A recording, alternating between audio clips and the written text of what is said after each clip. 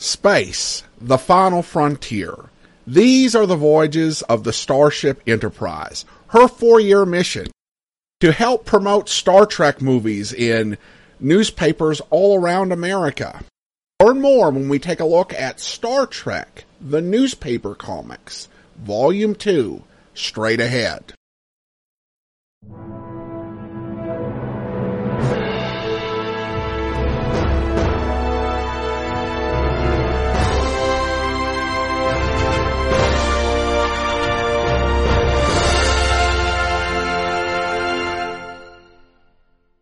Welcome to the Classy Comics Podcast, where we search for the best comics in the universe. From Boise, Idaho, here is your host, Adam Graham.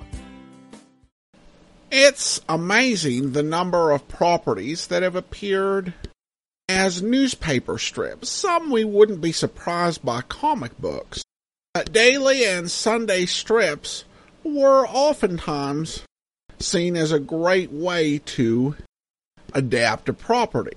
Many obvious superheroes such as Superman, Batman, and Wonder Woman have been in the comic strips along with characters like Blondie and the Peanuts Gang. There was even a series of Star Wars comic strips. In conjunction with the release of the first Star Trek movie, Star Trek launched in newspapers across America, with the crew appearing in the same uniforms that they wore in the original Star Trek The Motion Picture. The American Comics Library has put out 2 bound editions. The first, Volume 1, collecting 1979 to 81, and the second collecting 81 to 83. The first 3 strips in the book are written by Sharman Devono, with the art by Ron Harris. And actually, the first story in the book is actually the most interesting. In fact, the introduction by J.C. Vaughn to this volume cites only this particular story, because it features the appearance of cyborgs which assimilate biological life forms and make them part of their whole. I think the what Vaughn calls the proto-Borg aspect of the story is a bit overplayed in the introduction and back cover copy, but it's definitely there. The way that beings look when assimilated, as well as the appendages, call to mind the Borg, even though there are a lot of differences.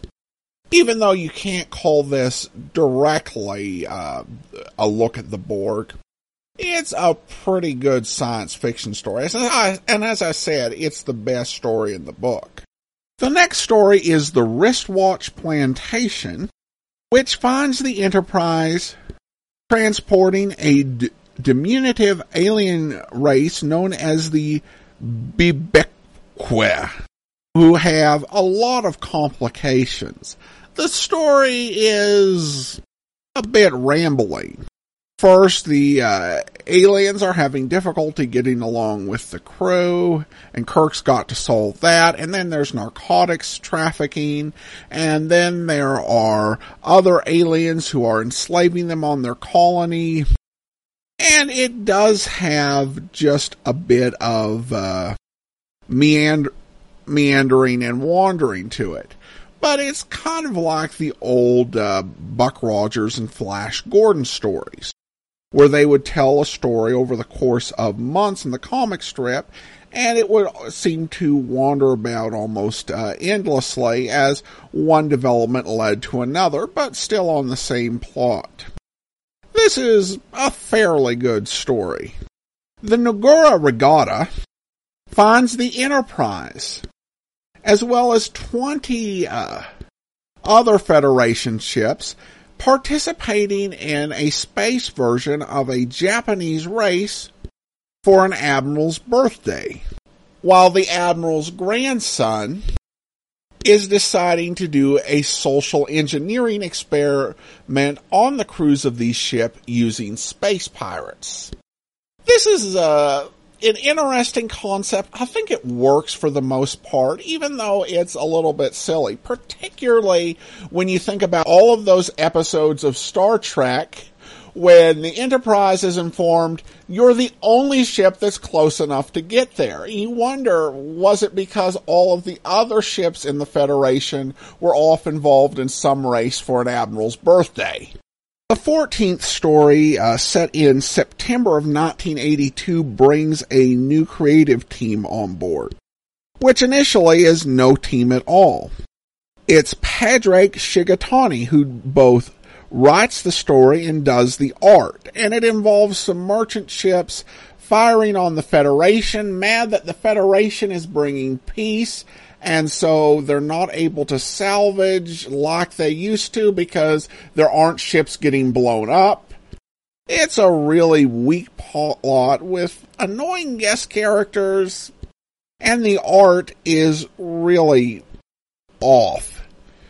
I should note that this also notes a bit of a shift because they were using the Star Trek motion picture uniforms in prior stories. Here they shift to the Star Trek II uniforms that were used throughout the original series movies from that point forward.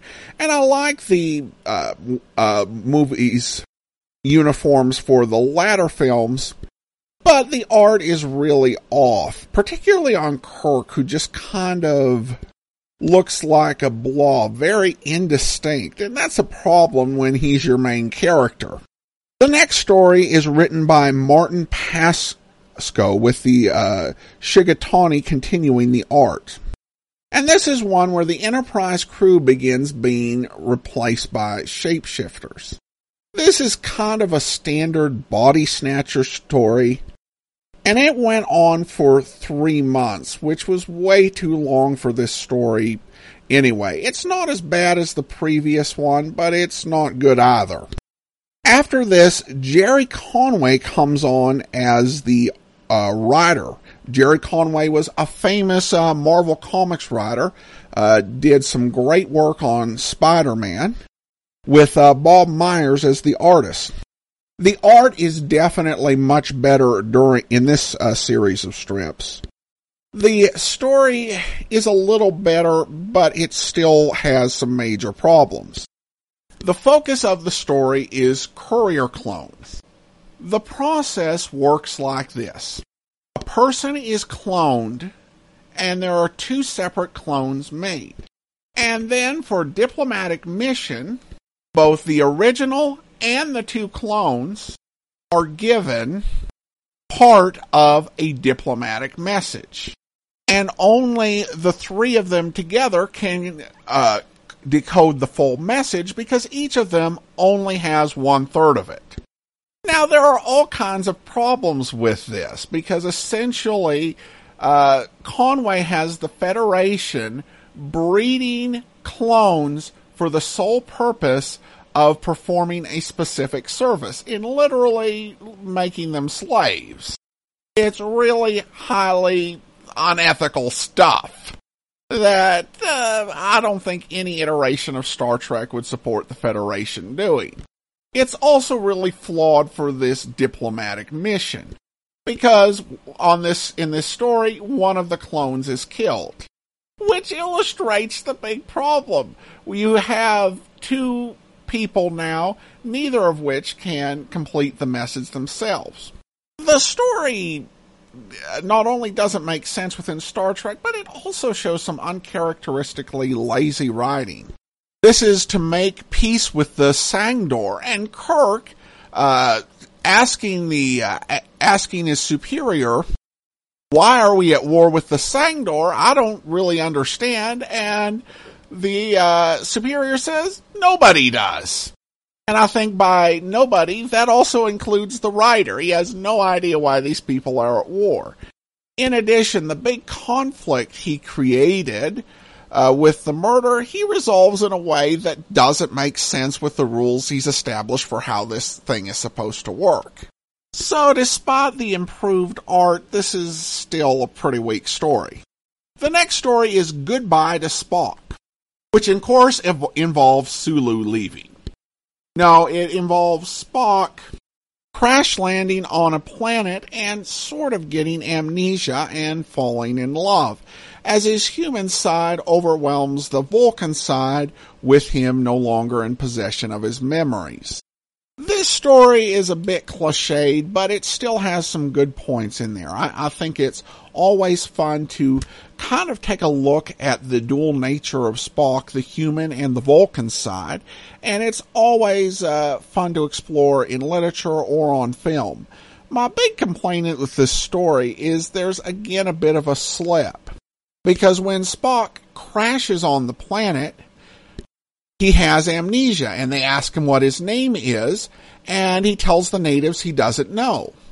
And the natives then go around calling him Spock all the time, which they had no way of knowing because he had no way of knowing.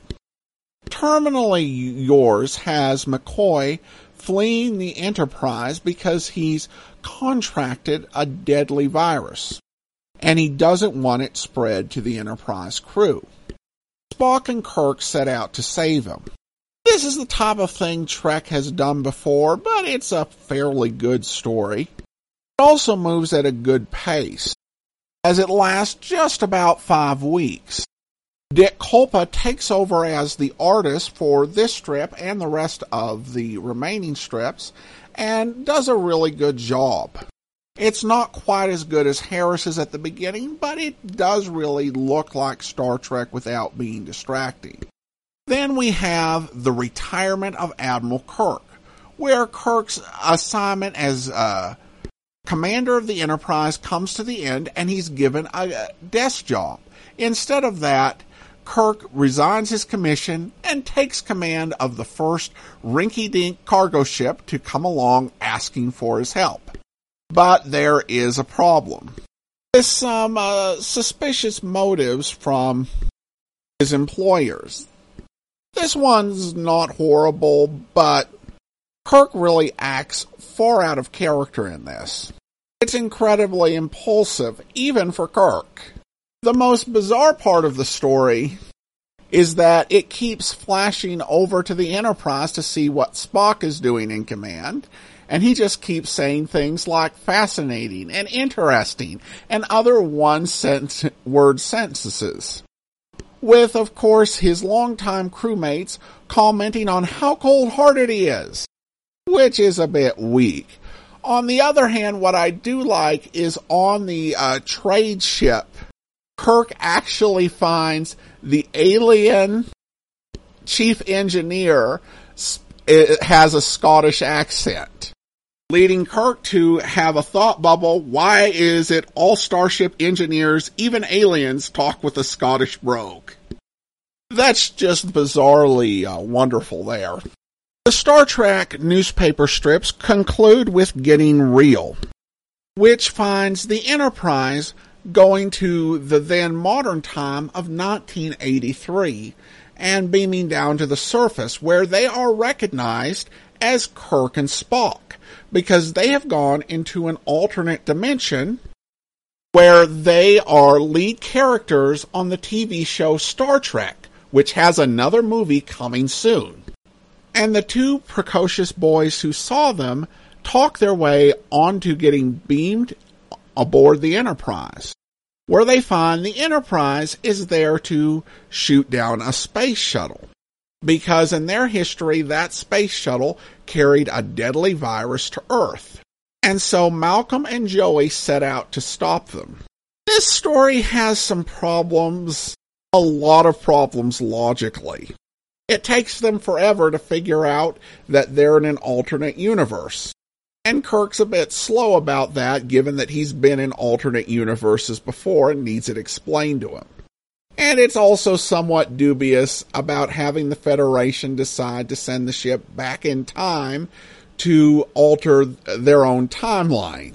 But I think the important point of this was to give Malcolm and Joey a fun adventure on the Enterprise. The idea of these two kids who are fans of the TV show getting to run aboard the ship, to interact with the characters, and even at one point steal a shuttle to try and save the U.S. space shuttle. I love the part where Kirk and Spock arrive in the shuttle bay, and Spock says, "You always said the shuttles were so easy to operate that even a child could do it. It appears you were not wrong." The story wraps up Star Trek's newspaper run with a nice little bit of fan service. And I'll put aside the flaws in this particular story. Overall, though, I will give the book a rating of not classy. The first story is great. And the next two stories are pretty good. And the final one is a cute and innocent little tale. But the rest of the book is very uneven, ranging from average to really bad, with the art often not being quite up to snuff. Still, if you're a diehard Trek fan, the first story and the so-called Proto-Borg storyline may make this book worth picking up just for that, because that is a really good story, even if the rest of the book doesn't quite live up to its high standards. Alright, well that's it for now. If you do have a comment, send it to me, classycomicsguy@gmail.com. Follow us on Twitter @classycomicsguy. And check out our website, classycomicsguy.com. From Boise, Idaho, this is your host, Adam Graham, signing off.